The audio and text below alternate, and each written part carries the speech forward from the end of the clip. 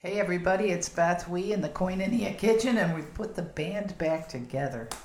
We have Noah, our producer, and we have Lee Kimball and Beth Stewart back from radio days, but now doing the podcast together. How you doing, Lee? Yeehaw! Yeah, it's good to have well, the group. My husband said, "Oh, you're putting the band back together," and I said, "Yeah." You know, Lee, we have a lot of people dealing with powerlessness. So I thought today we'd just talk about it. Just, two friends talking about what they know about living with powerlessness. For those of you listening that have lived with the 12 steps in your life, powerlessness is the lead dog, always followed by unmanageability. And so when you're dealing with powerlessness, you're going to be dealing with unmanageability. True? Yeah, and it's funny because with me, there's kind of this like triad. I don't know if that's the correct way to put it, but when I'm powerless over something, it seems to then turn to fear. Yeah. And then from fear, where it goes is to go to anger. And it's just something I've consistently noticed in myself and other people. Wow, what a change in the way you would live then. Oh, goodness, yes. You think you're angry, but you're really powerless. But there are also, it's funny, I'm going to say there are methods, are acceptances that can help with it. One of them being acceptance. Well, they say that acceptance is the answer to most of the problems that people have. We want something to be the way we want it to be, and it's not. And to that, Beth, it's also like I believe that I'm given so much power by God or the universe or whatever you believe on a daily basis. Right. And with that, I should go out and do what is put in front of me and what I believe I'm supposed to be doing with it. But inevitably, there have been times where my ability to contribute or handle the situation, my power ends. And that's at the point where I should realistically give it up to the God, higher power. But what would happen is sometimes I would think to myself, there's got to be something else I can do to make this happen. And that's when, I hear the term another bulldozing power drive. Right. And that's when God's will has become Lee's will. Right. And that's usually not good. It's on hold. God's will is on hold while Lee exhausts another effort to control. And I think that that's a good thing. Powerlessness makes me want to be in control somehow. When I feel powerless, I think, wait, no, I could be in control of this. Let me manipulate the circumstances here a little bit. Let me throw Beth into the situation and solve it. My daughter once caught me. She was talking about something she was going through, and I said, well, let me show you one thing. And she goes, Mom, please. I know you're wired for solution, but could you please just let me emote and feel bad about this for a little bit, because my feelings are hurt. I'll move into solution, but right now I just need to feel it. So what do you think about powerlessness? Have you had to feel it before it could be combated realistically? Dealt with. Yeah. There's a feeling of it where you realize I end here. The problem starts here. And anything I do to try to connect those two should be higher powered. Well, inevitably exacerbates the problem. Yeah. Because it, once I get in there and start trying to do your way. Yeah, exactly. I had a friend once say to me, it was great. He said, you know the difference between you and God? And I said, no, what? He goes, God never thinks he's Lee. That's a good one. Well, powerlessness is something that we all deal with, because really, do you remember our friend? We had a friend, Dickie, who used to carry a hula hoop around with him. Absolutely. When he was going to be with friends, to remind us that whatever's in your hula hoop is what you have the power to deal with. And anything outside your hula hoop, you need to let go and let God. I love people like Dickie because they teach me things that I don't have to learn on my own. You know what I mean? I don't have to go through the experience of the pain or the emotional pain or the actual physical pain or whatever, or harming someone I love, because they teach me. And Dickie brought a hula hoop. He brought an actual prop with him so I would get it. But yeah, and that's one of the ways when I'm powerless, one of the ways I can get higher powered is by listening to other people. Do you have that? Well, get a point of view outside of my clearly... Yeah, step outside of my own head. Yeah. And here have somebody else's approaching it from a completely, they have nothing tied to it. The outcome, they don't care what the outcome is because it's not going to affect them. And somehow, those people, if they've had some good life experience, can really help me change my own perspective. Do you think powerlessness is ever just perspective? I think that it is, I would say, I think there's an aspect of it that is always perspective. Mm-hmm. Because as we're speaking about coming to the realization that my power is a gift to me. It's not necessarily mine. It's given me to use. Yeah, God working through you kind of thing. Yeah. And if when I think that it's like good things in my life, mm-hmm. If I start now, I make choices. I have choices, but if I start, if you will, taking all the credit and patting myself on the back, I'm eliminating where it came from, because everything in my life,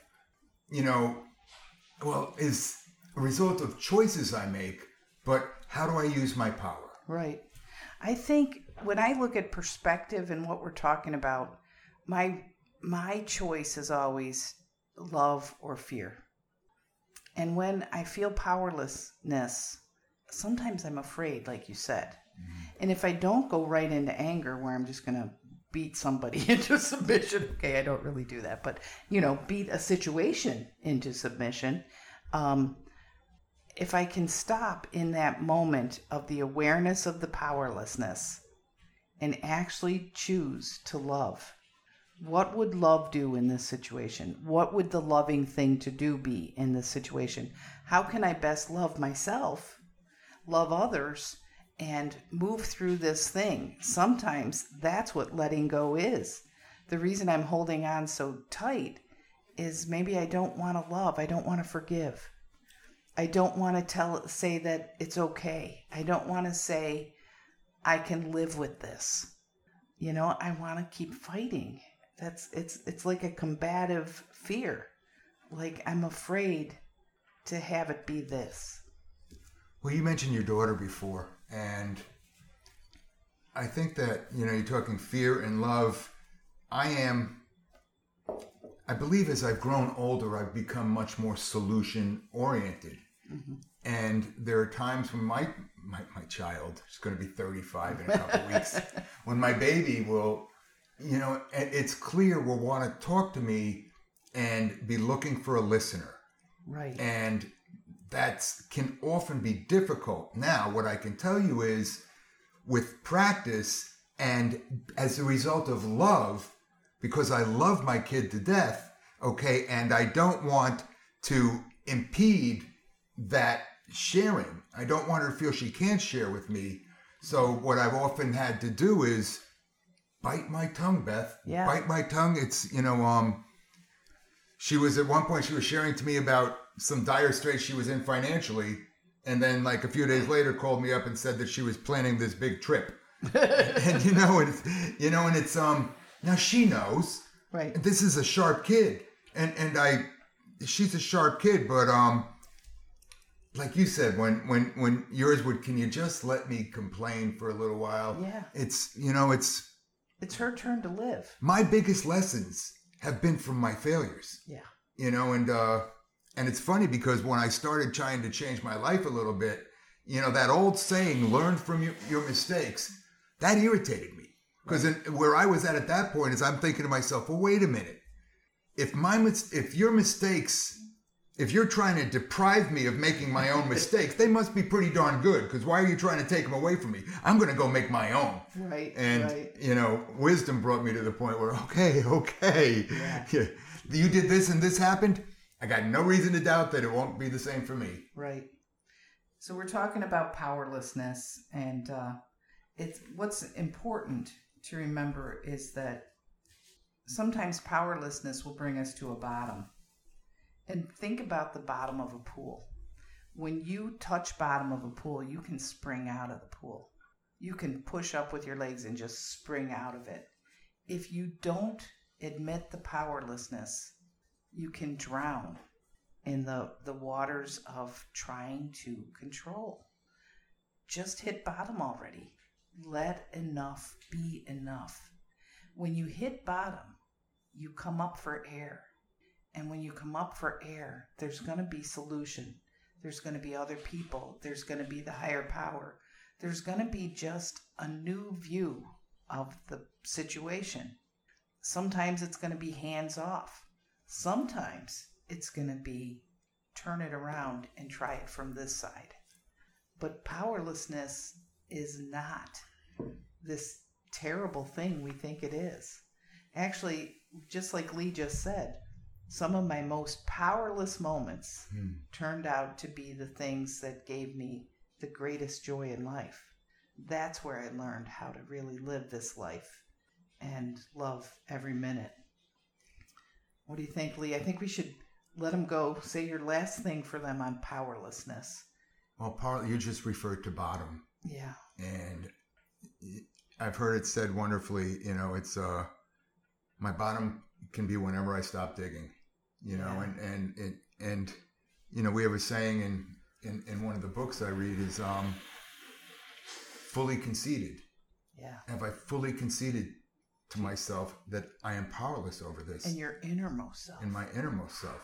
Am I still thinking, no, wait a minute, I can be in charge? Or have I, when I'm talking about a bottom with something that's challenging me, have I thrown the flag in? Right. And then I'm open to a solution. Yeah, we talked about letting go and letting God. That's really hard to do if you don't think God is good. Yeah. So maybe the way you're going to learn how to let go and let God, or give in to surrender to the powerlessness that you're in, is to build your relationship with God and get to know what God is for you. Get to understand your relationship with God, or work on it. Every relationship takes work if it's going to be a good relationship. Noah's a great producer, but if I don't pay him for his time, he's going to stink. Well, he's not going to show up. He's not going to come. So that's the deal. Okay, powerlessness, guys. We just had a little chat about it. Hopefully it gave you some food for thought. Thanks for tuning in, and we'll talk to you again soon. You coming back, Lee? I'll be here. All righty. It's time to take addiction out of the shadows and shine the encouraging light of recovery on everyone affected. Good Seed Podcast is powered by BethWE.com, a nonprofit ministry based in Vero Beach, Florida. We'll start the uncomfortable conversations that turn despair into hope and complacency into action. Connect, communicate, and thrive with us. Check us out online at BethWE.com. Thanks for tuning in. We'll talk again soon.